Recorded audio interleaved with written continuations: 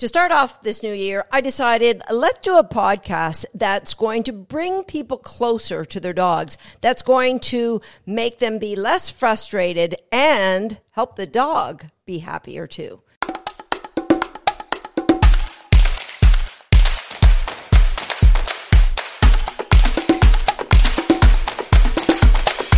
Hi, I'm Susan Garrett. Welcome to Shaped by Dog.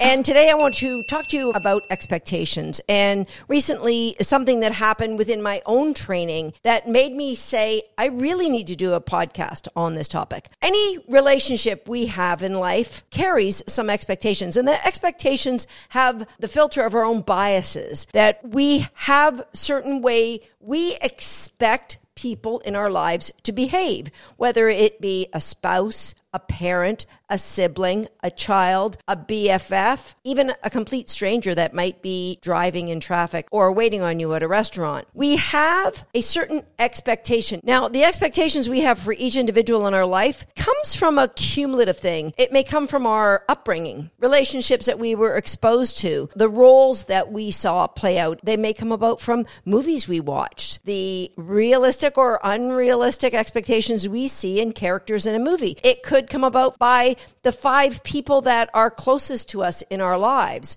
that we see them, the way that they treat or what they expect of others. All of those things help to create our own biases. And so when our expectations of people aren't met, at the very least, we can be disappointed. We run the risk of being frustrated or even worse, being angry. Now, all of that can be true with every single dog in our lives, particularly puppies. And I see this when I jump on social media and I start just scrolling and reading people's posts. The unrealistic expectations people have of dogs is crazy. It's crazy. But then I have to remind myself that these are just people looking at life through their own biases. If I believe dogs are doing the best they can, I have to believe people are doing the best they can.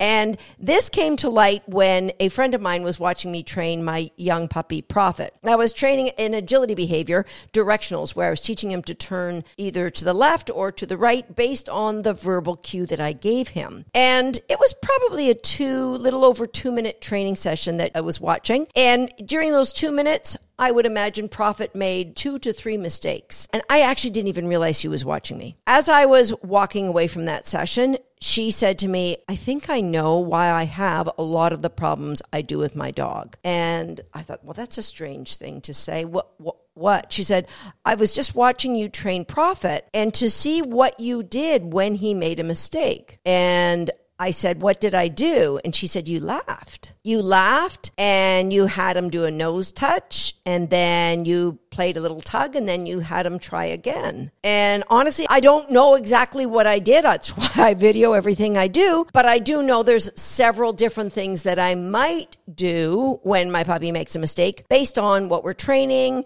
how new it is to them, and how often he has made that mistake in the past. So that really stuck with me, that she was taught. Now our mentors help to create these expectations we have for our dogs or for other relationships in our lives. She was taught to expect perfection from a puppy. And when perfection isn't met, a consequence must happen. Even if it's as subtle as saying, oh no, or oops, try again, you are still telling the puppy you were incorrect. And that's not the way I see puppy training. I see it as it's our responsibility to set the environment up so that the puppy can succeed. And if they don't succeed, the emotions we need to feel are not disappointment, frustration, anger, or anything else.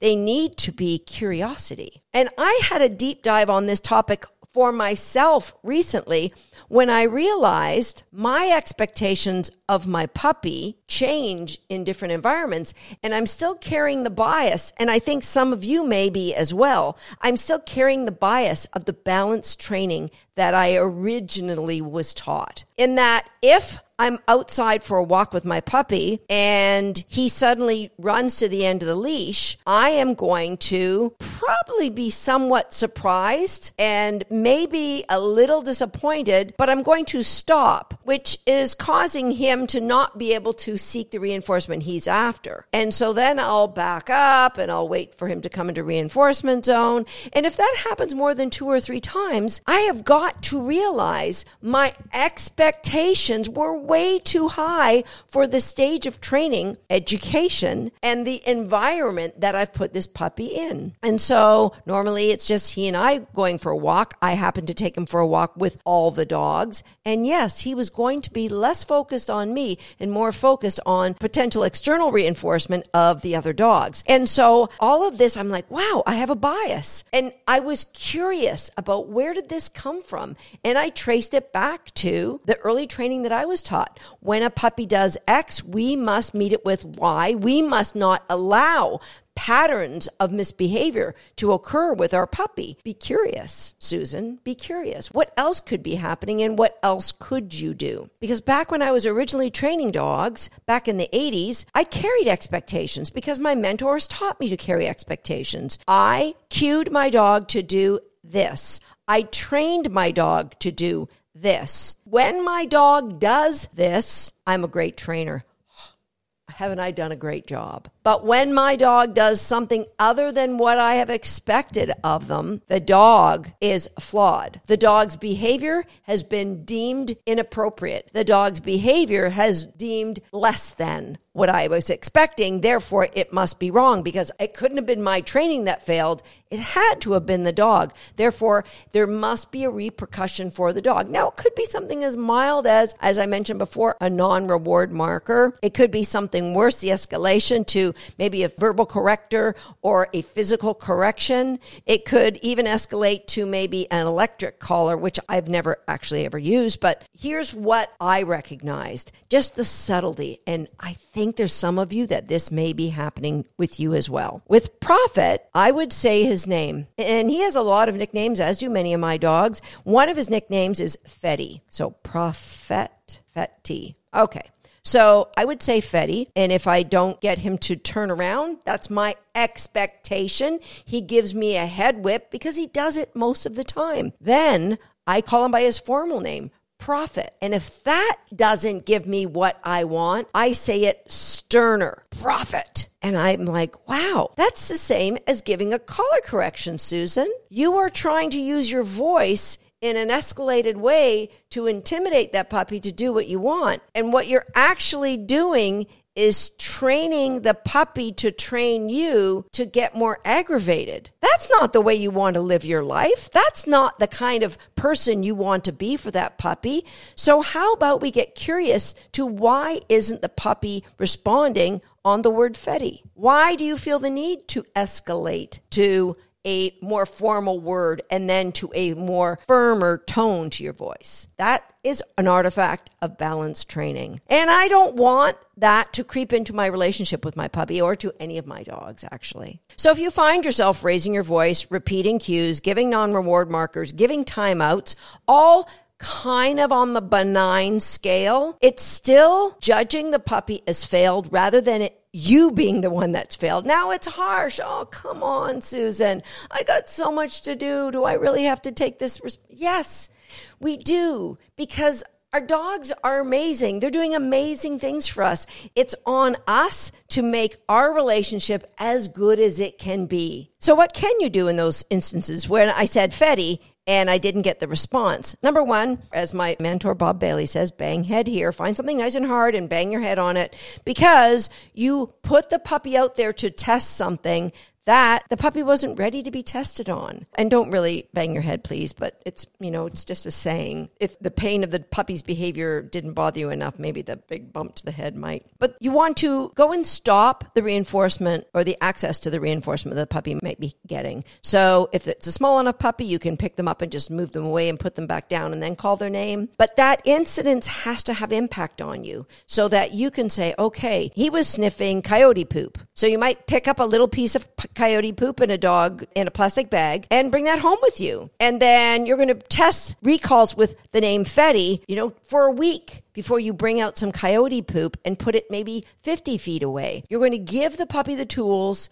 that they can respond when you ask them to. And you're also going to do a little internal check. What was I feeling? What were the expectations that I had that made me feel that way? Get curious. Curiosity is what's going to be that bridge to build that amazing relationship between you and your dog. Because if you're feeling disappointment or frustration or bitterness or anger or any of those emotions, I promise you it's because you had unfair expectations of the dog or the puppy or your spouse or your kid or your BFF or the waiter serving you your meal. So what can we all do right now? Number one, don't create a choice between yourself and an external reinforcement opportunity unless you're willing to bet me $100 your dog is going to choose correctly. Because unfortunately, this is what a lot of people do in the training is they manage. The dog's on a leash. The dog gets tons of cookies for making good choices.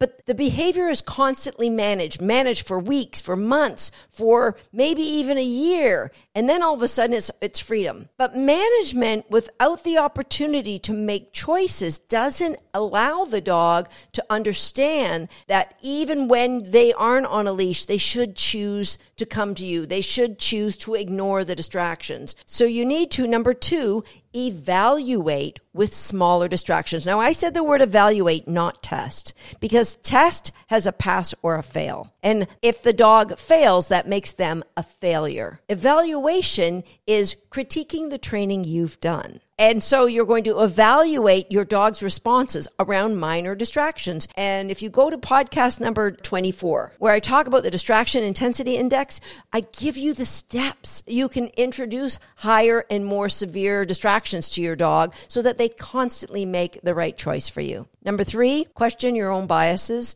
and beliefs. You don't have to know or care where your own biases are coming from, but question what you currently believe. Question, do you have the right to have these expectations? Because there's a lot of trainers on the internet that will say, we do have the right. We feed them, we house them, we are their alpha. They should do what we tell them to do. And I'm here to say, it doesn't have to be that way. You can have amazing success. You can have an amazingly trained dog. And if you've got a breed that maybe is a little more difficult around, say, wildlife as a distraction, it may take you longer to train than it would, say, somebody with a different breed of dog. But that doesn't mean it's not worth you investing that time or ensuring by using more management around those distractions. Because nothing is foolproof except good training that the dog is always given the choice to choose correctly. And finally, give yourself grace. Remember, we're all humans. And I think as Louise Hay and Brene Brown says, we're all doing the best we can. And just like our dogs, all that we can do is expand, be curious, continue to grow, expand our knowledge of what works right now, and keep being curious about your dog's behavior. I hope this makes sense. You couple this podcast with Shaped by Dog episode number 248, where I share a strategy for goal setting and creating milestones to have a better trained dog. I think these two episodes are going to make a massive difference to you in the coming year. Please jump over to YouTube, leave me a comment, let me know what you think of this approach. And while you're over on YouTube, please be sure to like and subscribe to the channel, like the video, because that's what tells YouTube that it's worth sharing to other dog owners. Let's spread this good word because more and more people need to have this kind of relationship with their dog. I'll see you next time right here on Shaped by Dog.